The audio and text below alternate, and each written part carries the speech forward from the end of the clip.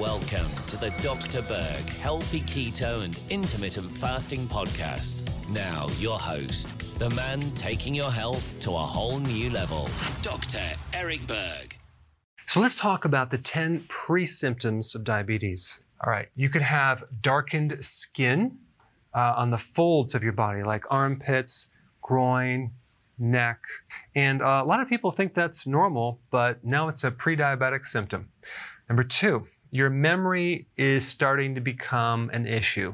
You start to look for your car. Where did I park? Where did I put my keys? That can definitely be prediabetes because what it does to the brain. Diabetes in general affects 4 main areas: brain and nervous system, which covers a lot, the heart, the arteries of the heart, the eye, and the kidney, okay? Other than that, it leaves everything else alone. All right, next one is you're tired after you eat. You need a nap after you eat. Number 4, belly fat. If you look down, you can't see your feet, you have belly fat.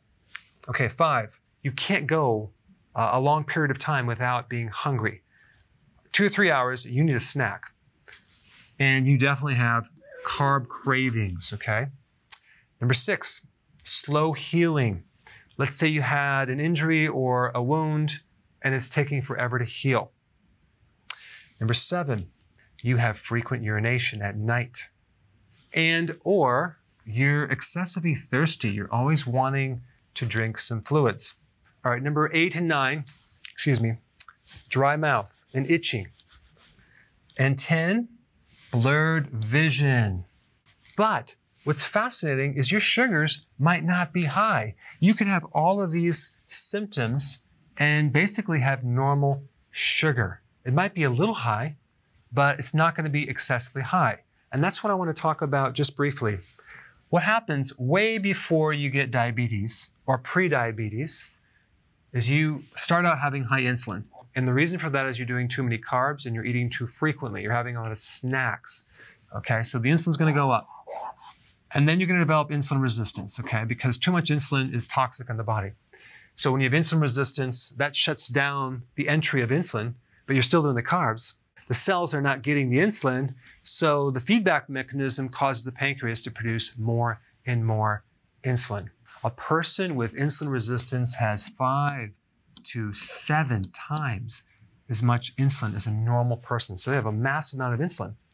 So this is kind of a protective mechanism that's compensating from all the sugar in the diet. And that's why you don't see the high sugar in the blood initially, is because the insulin is keeping it down. That's what it does. And that goes on for a period of years, right? Until the point where your pancreas is tired, it's done, it can't keep doing that work. So you then fail to compensate. You fail to block blood sugar. So now the blood sugar starts going a little higher. Okay, 100, it's supposed to be like 80. So it goes to 100, up to 125. This is prediabetes, okay?